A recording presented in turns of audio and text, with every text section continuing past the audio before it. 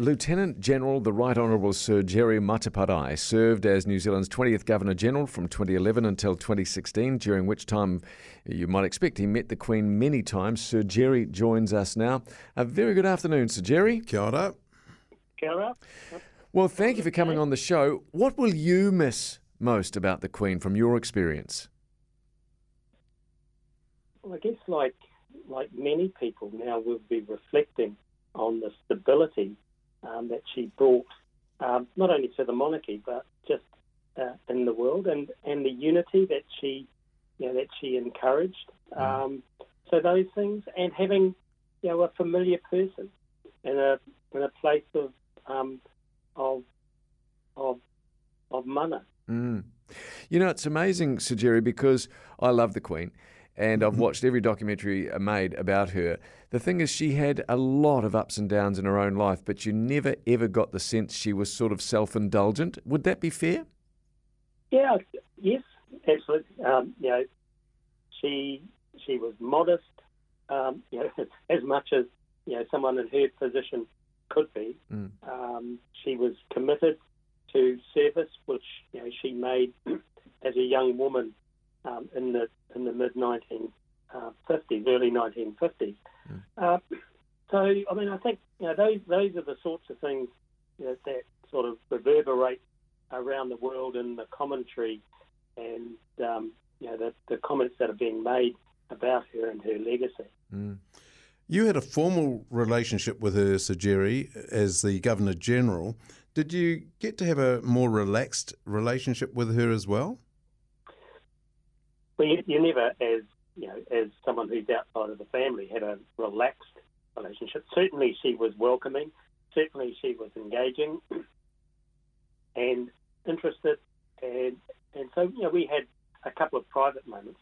But I suppose, someone in her position and now the new monarch, there are three parts to their lives. There's the personal life, which from time to time we would get a glimpse of, through programs that that would be aired.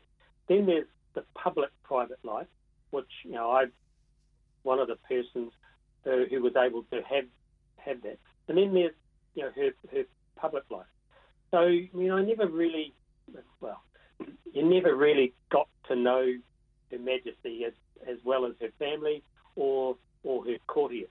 But certainly, my experience of serving her, working for her, being around her is one of a very genuine lady with a sense of humour, a sharp wit, inquisitive to the point of wanting to know about New Zealand, and someone who embraced the change that unfolded over her lifetime. We had a chap phone us up, Sir Jerry. Richard, his name was, and he worked for the Governor-General's office for 20-odd years and had done a number of investitures. And he said, I asked him the question about whether he ever got the sense with the Queen that it was a chore doing these, and he said no. What was your experience with the investitures? There's a lot of pomp and ceremony around there, but she appeared to take everything in her stride, and very interested in the people and recognised what a wonderful achievement it was. Absolutely. So my first experience of an investiture with Her Majesty was in 1999, and I'd been recognised for my service on Bougainville, and we happened to be in London, and therefore I had the opportunity of going to Buckingham Palace. Now, in London, it's pretty much of a lottery as to who you will have as the person officiating at the ceremony. Yeah, I was lucky to have Her Majesty, and you line up and you're asked to go forward to see her. You're briefed on the protocols about she will extend a hand and so on, and it was, I think, the epitome of my recollection of Her Majesty. She did all of that, and then she made a conversation. She said, because I was a colonel at the time, she said, Colonel, this is the first time that I've presented one of my New Zealand honours I said, Your Majesty, it's the first time I've received one. And she had a little chuckle. And then, she was asking about, what I was doing and, what it was like at home and that sort of thing. Wow. And I was, standing there because I was told, it's just going to be handshake. She'll say, hey, congratulations, and then you turn and you go away. But she wasn't extending her hand for me to say goodbye. And I could just imagine that there would have been a courtier behind me, sort of waving, Majesty, get him off. You've got, 50 odd more to come through. And, and that's my experience of her. And of course, later on, before I became the Governor General, we went across, Janine and I and three of our children, and we had a private audience with her. So an amazing woman with a wonderful legacy. That is such a great story to share. Yeah. Sir Gerry, thank you very much for talking with us. It must be quite something when you get down on your knee and get the old sword on the shoulder, is it? I mean, it's not likely to happen to us, but are you sort of overwhelmed by the occasion just in that moment? Well, and this is it.